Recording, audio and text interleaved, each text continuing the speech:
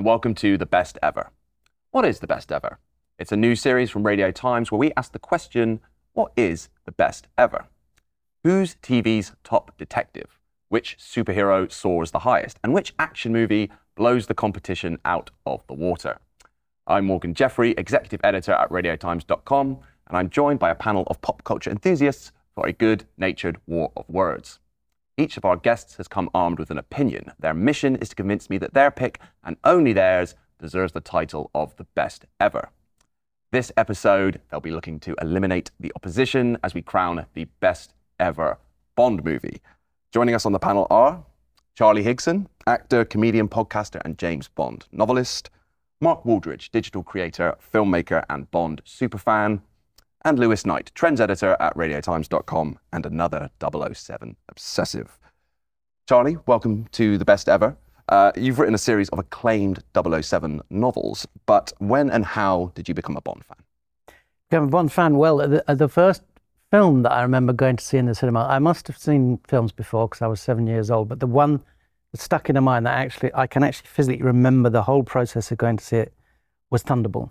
What was it about Thunderball that grabbed you? It was James Bond. As a 7-year-old boy, I just thought this was the most exciting, amazing thing I'd ever seen. And 2023 marks 70 years of James Bond. Mark, from the fan perspective, why do you think 007 has persisted over 7 decades? That's a really great question. I think it's because he endures. I think, as Charlie says, you know what you're going to get when you go and see a Bond film, when you read a Bond book. Bond will always come out triumphant, more or less. I mean, recent years, you could question whether the success rate, but ultimately, I think it's because he endures, he keeps up with the times. You know, the movies evolve over the 70 years, the humor, the action, the one-liners, the music, all the ingredients are there just for a winning formula. And I think it wouldn't still be going if it wasn't a winning formula. So yeah, I think it's because it constantly evolves. And each of you is about to make your case for what you think is the best ever Bond movie. Lewis, no spoilers, but how confident are you that your pick for the best ever Bond movie is going to emerge triumphant? Well, I think my pick for my favourite / best Bond film probably shifts and oscillates quite a lot all the time, depending on my mood, because they all offer quite different things. I think, as we were saying, they do evolve over time. But there's the one I've picked, I keep going back to, and I think it's very much like quintessential Bond, like true to Fleming, true to the character and the franchise, but also the impact that it had, I think, is still being felt today. Okay.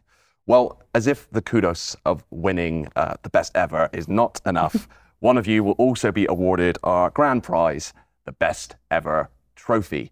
Well, let's get into it then, shall we? Charlie, what is, in your opinion, the best ever Bond movie? Well, it is an impossible question to answer. You know, I've been doing Bond events over the last 20 years, and inevitably that question comes up at the end. And what do you go for? Because my favourite James Bond film is by no means the best James Bond film. Mm-hmm. And to show it, to a modern audience, say, who'd never seen a Bond film, and you show, how many have there been now? 24? 25? 25 films spanning 60 years. So, it is, I think, but I'm not going to promote it, that probably overall the best James Bond film is Daniel Craig's Casino Royale. Casino Royale. But my favourite James Bond film, and the one that I'm going to push, perhaps vainly, because many people would not put it as the best or their favourite, is You Only Live Twice. Okay, why? Well, having gone to see Thunderball as a 7-year-old, I was so excited to see the next one. The anticipation for it was so much. You could collect bubblegum cards. There were the programs on the TV about it. Everyone was talking about it. And then you go and see it, and for a 10-year-old boy, it's got everything you want from a James Bond film. It is almost this pure, unfiltered Bond, isn't it? There's so many, I don't know how many Bond fans would say it's their favourite, but certainly so many iconic moments are in that film. The villain, Blofeld, the villain in the hollowed out volcano, all those things that have become... A piranha tank. A piranha tank. With a bridge that separates. Little Nelly, the one-man flying helicopter. I mean, it was the first Bond film that really went over the top. and everyone at the time was saying, "Oh my God, has this gone too far?" But it's probably, some people retrospectively have said it's almost like a parody of a Bond film, but actually it's the one that if you're going to parody a Bond film, that's the one you do. Do you have a favourite sequence, favourite moment, favourite scene from You Only Live Twice? As a 10-year-old boy, the roof of the volcano opens, colour-coded ninjas come in, so you can tell them apart from the baddies with their own different coloured jumpsuits. They're coming down on ropes. I mean, that set is just extraordinary. Yeah. Nowadays, it will all be CGI and quite dull, but that was a real huge set they built with a rocket in it and a monorail. Yeah. And there's a huge battle with machine guns and explosions, and the baddies end up in the piranha tank. I mean, that end sequence is just everything you really want from a Bond film. Yeah. Mark, how are you feeling about Charlie's Choice? Are you a You Only Live Twice fan? I am a fan. Yeah. No, I love Charlie's Choice. It was a toss up for my own. So yeah, no, I have no problems with that choice. It is, okay. It is being very diplomatic. It's the quintessential Bond movie. It's been parodied so many times. You've seen it in Austin Powers. You've seen it done a million times, and it's got all those key ingredients that you want and you expect, and that when you're a kid and you're watching, a film like You Only Live Twice or any of those kind of era Bond movies, they draw you in because it is that escapism, it's that sense of adventure, and it's that feeling that you get as a kid. I want to be James Bond, and you can't wait for the next one, or you're hunting out what is the next film after this. So yeah, no, great choice. Not the first screen Blofeld, but the first time we see Blofeld's face, of course, in You Only Live Twice. Personally, my favourite Blofeld, Donald Pleasance. Do you he creates the mould of what a Bond villain should be. Obviously, we had great villains before. We'd had Goldfinger and Dr. No, but that's the ultimate parody Bond villain. I mean, he went for bald, scar, the cat, the sort of Nehru jacket, the weird look. It was kind of like the next Bond villain comes along. He says, "Well, Donald Pleasance hasn't left us anything. What am I going to do to look all distinctive?" the boxes. Yeah. So, I mean, Mark, is Charlie right? Is You Only Live Twice the best ever Bond film? Should you and Lewis just pack up and go home at this point, or? I don't think we should pack up and go home. I think there's room for debate. For me, I'm going to be making the case for The Living Daylights. Right. Well, now I love this choice. No! How dare you? You can't possibly go for that. Sorry, I'm just channeling the online. Is this genuinely your opinion? No, or? not at all. But whatever any one of us says, it's wrong. That's going to be the reaction. Each one of us will be torn down. Yes. Like we can't How think about it. How could you possibly say that? We can't think. Well, no, it's interesting. Sorry, I jumped in. No, but it's interesting, right? Because I'm a big Timothy Dalton fan, and it's almost become a cliche now to say that Timothy Dalton's James Bond is underrated, because I think so many people now actually love those movies and rate his performance and say they did great, really interesting things. Well, they're a precursor to Daniel Craig. That's what the argument is. Yeah. And it's a justified one, I think. Yeah. No, I think at the time maybe those movies didn't connect with audiences in quite the way that the Bond team had hoped, and so they were, especially, it almost felt like Pierce Brosnan coming in was a course correction. But then actually, if you look now, I don't think you could have had those Daniel Craig movies without the Timothy Dalton movies kind of testing the water. The key with the Dalton movies was it was such a tonal shift, going from having Roger Moore and those wonderful eyebrows. You had the Roger Moore movies, which were phenomenal, which were very light-hearted, fun, cheese on a stick at times, but that's what you want. And to go from that tone to the Timothy Dalton, The Living Daylights was a bit of an easier transition. License to Kill, very dark, very, very dark. But I think there was that shift. I think that's perhaps why at the time it maybe wasn't received as well as it would be now. But that's not to take anything away from the films. And as I say, I love them. I really do, yeah. What do you remember about your first experience watching The Living Daylights in particular? The music. The John Barry score, which, just drew me in. I could listen to the action sequences alone, just, on streaming service, listen to the audio track as you're driving along and try to obey the speed limit still. But that whole musical score throughout The Living Daylights is similar with A View to a Kill, actually. You know, the music really draws you in. You get that sense of adventure, those big swelling orchestral pieces. It was the music that drew me in, combined with the wonderful action, seeing the Aston Martin V8 doing that wonderful car chase through the ice and the Alps. Oh, I think it was the Alps, but through the snowy conditions onto the lake, the gadgets, everything just kind of comes together perfectly. So it's hard to pinpoint one specific thing, but it's definitely your senses start with the music, and I think then the visuals and the action follow closely.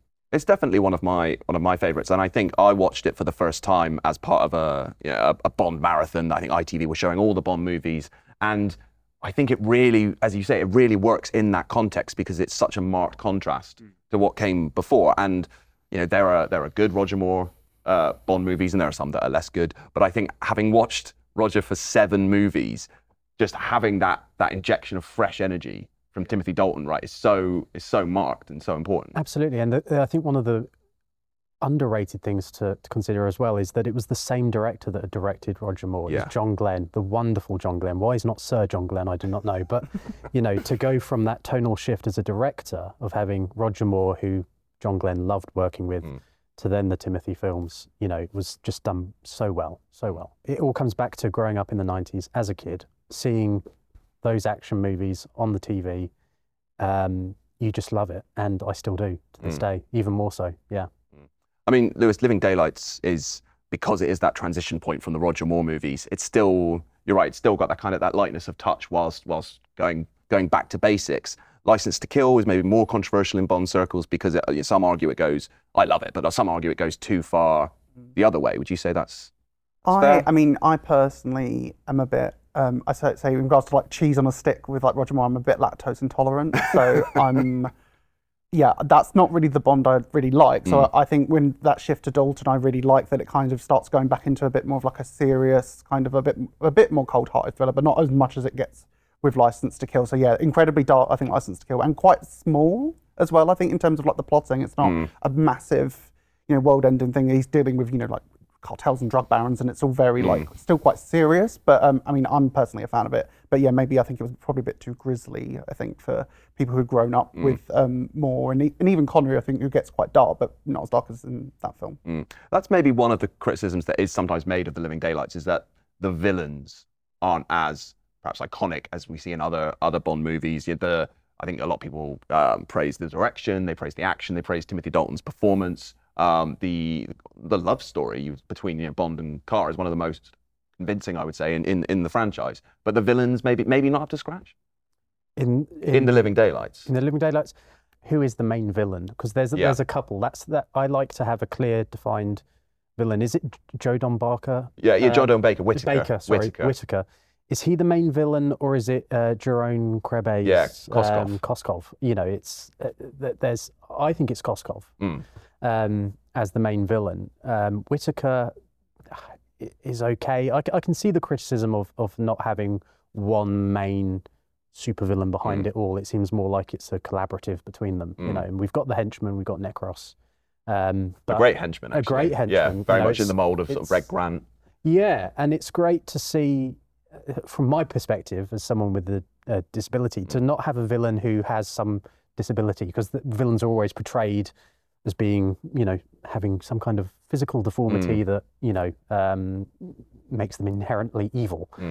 Whereas you've got Necros, who you could argue is, you know, very blonde, blue-eyed, close to perfection henchman, physically very athletic. But yeah, not having a clear standout villain could be a criticism, but I don't think it takes anything away from the movie. I still love it. Charlie, you picked a Sean Connery movie. You gave an honourable mention to a Daniel Craig movie. Are you a fan of Dalton, or are you a fan of The Living Daylights? Well, you know, the Fleming fans tend to really like Timothy Dalton because he's probably the closest to Fleming's Bond in the books, certainly in kind of looks and attitude. He's not a sort of light-hearted, quippy Roger Moore type. For me, I think the best Bond director is Martin Campbell. I think what he did rebooting it all with GoldenEye and then rebooting it all again with Casino Royale was pretty extraordinary. And I think he is the director that really knows how to make a Bond film work. To get that balance of grittiness with escapism, sexiness without it being objectionable. Lewis, two very strong pitches from Charlie and from Mark. So if we had to pin you down, in your opinion, what is the best ever Bond movie? Well, I think a bit like Charlie was tempted by Casino Royale because I do love Casino Royale. I think it's got the best Bond leading lady in it as well. I think it's a really strong reboot, as Charlie was saying. But I think my absolute best ever that I could only really argue for as strongly is From Russia with Love, which is early Connery, an early film. I would argue is the first real introduction to James Bond in cinema. We'd had Dr. No first, but I think Goldfinger after From Russia with Love gets a lot of credit, too much credit, I'd argue, for being the real establisher of the formula of Bond, when actually most of those elements were already there and introduced in From Russia with Love, which I think is has such a strong story, especially. It's got, it's added in the pre-title sequence, which has become such a component of Bond films. It's almost something that people hype up in beforehand. They're ready to see what they can pull out of the bag in the opening sequence, and that was such a chilling, strange opening sequence. I think it introduced the Bond song, I think, really for the first time. Opening title sequence with, arguably, objectifying in the opening title sequence. But it's such a strong story. I think they did dampen down the Cold War elements a bit from the book, but I think on the whole, it's very much an espionage story, and James Bond is a spy. He's a super spy, so he's an action hero as well. But I think first and foremost, he is a spy, and I think that story is so quintessentially a spy story. And they do inject action into it and do provide those big set pieces, but it is ultimately a spy story, and I think that it really succeeds at that. From Russia with Love, they really do come out the gates charging. Dr. No you could see as maybe a pilot, if they were doing like a TV pilot to see how they got on. It was successful. It laid a great foundation, and then they really charged ahead with From Russia with Love. I love it. I mean, it is, I think all the Bond films are of their time. Like License to Kill, it's about drug lords. Yeah, it couldn't be more 80s, that movie. It couldn't be more 80s, Cold War elements of The Living Daylights. But again, the Cold War elements and the proper kind of 60s spy espionage of From Russia with Love is just spot on. I mean, having a periscope in an embassy I love it. Yeah. is brilliant. It's got amazing elements that, Bond then progresses with, but as a spy espionage movie, it's a great choice. I can't argue with it. And you're right about the formula as well, because, great, again, slightly different though, in that it's not really clear who is the chief villain in From Russia with Love. It's got a great kind of rogues gallery. That idea of a charismatic ally for Bond is something we see a lot as well, and then Kerim Bey is like one of the first and possibly one of the best as well. Yeah, I think Pedro Almodovar, who sadly died during production on the film, but his character Ali Kerim Bey is really suave and charismatic. He's slightly senior. He's almost like you could imagine maybe a bit more of a senior Bond of what maybe you think he'll end up aging into. Because he romances women. He and Connery apparently got on very well, and you can tell it definitely translates. Such a good rapport. Chemistry. It really comes across. I think Robert Shaw is fantastic as the villain, but it doesn't go on to a sort of big Bondian explosive finale. But you've got the great ending where Rosa Klebb, tries to kill him with her.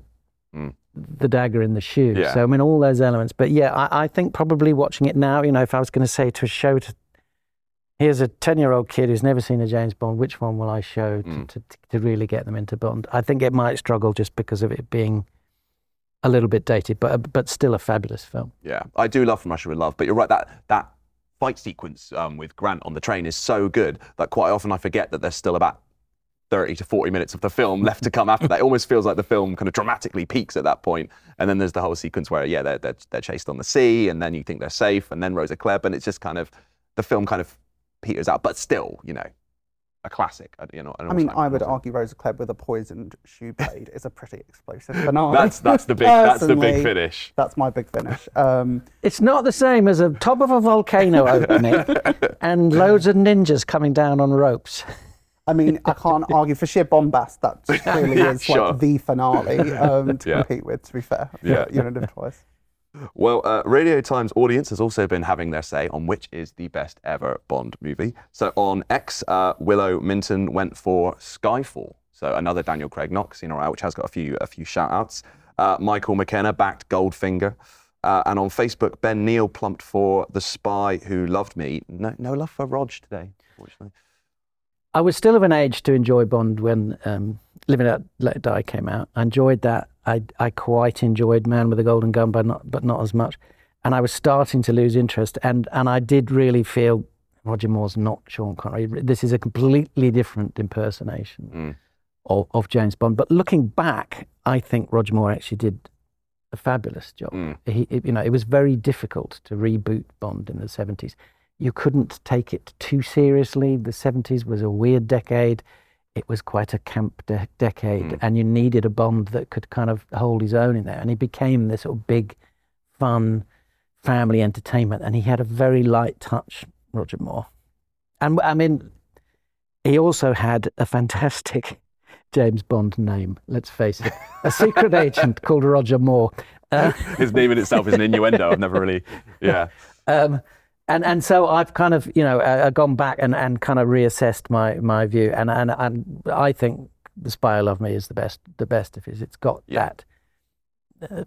I think it got the right level of spectacle and story and outrageousness without going too far. He also arguably had the hardest job of any Bond actor in the sense, I know he wasn't the first to follow Connery, who had set the mold, but he was the first to do his own thing with it, I would say, because very much what they were trying to do with George Lazenby and what George Lazenby was trying to do was imitate Sean Connery, to the extent that they dressed him like Sean Connery. They made him get his hair cut famously like Sean Connery. Roger Moore came in and did something quite different, and it worked. And if that hadn't worked, that may have been the end of Bond. I mean, what do you think, Mark?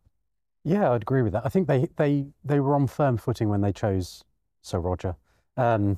At the time, because his track record previous to the Bond movies, The Saint, there were elements of Bond in his previous works. And I think the producers, Cubby, could probably see that. And I think that was probably an informed decision. So I think, yes, it was, as Charlie says, it was a very difficult job for him to take over the role, having had, Sean Connery and George coming beforehand. But I think there was definitely elements, I think, of they're onto a sure thing here. And he does it brilliantly. I mean, Live and Let Die is just... I think back on that again, coming back to childhood, and there's some really scary elements of, around voodoo in that movie. Again, some great villains. Some great villains, So, yeah, it's one of those movies that comes out the gate storming, and Sir Roger was great. I think what we've established is there are lots of very good Bond films. A lot of them. But and it comes down to the one that you were at that age where you were first exposed to it. Yeah. And I think we could probably all say that, that's my favourite, but it's not necessarily the best. And everybody there's a sense of ownership. There would be huge arguments. And it just, in the end, it does come down to the one that resonates with you.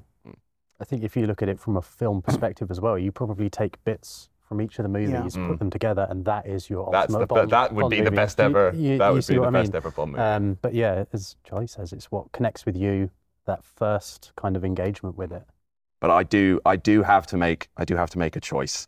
You have each made your case. Now the time comes for a verdict to be passed. Charlie, you argued that You Only Live Twice was the best ever Bond movie. Mark, you were convinced that The Living Daylights deserved the top spot. And Lewis, you made a passionate plea for From Russia with Love to win the ultimate stamp of approval. After listening to your arguments, weighing up all the evidence, it is tough because I think you all made very strong choices.